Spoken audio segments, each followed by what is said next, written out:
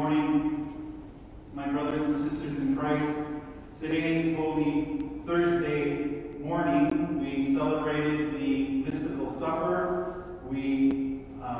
Today we institute the sacraments of Holy Communion. We pray that the body and blood of our Lord and Savior Jesus Christ will give us strength, will give us hope, and will give us encouragement. We heard the gospel lesson how Jesus was at the table with his disciples, how he broke bread with them and blessed it and gave it to his disciples, and then blessed the cup after giving thanks and gave it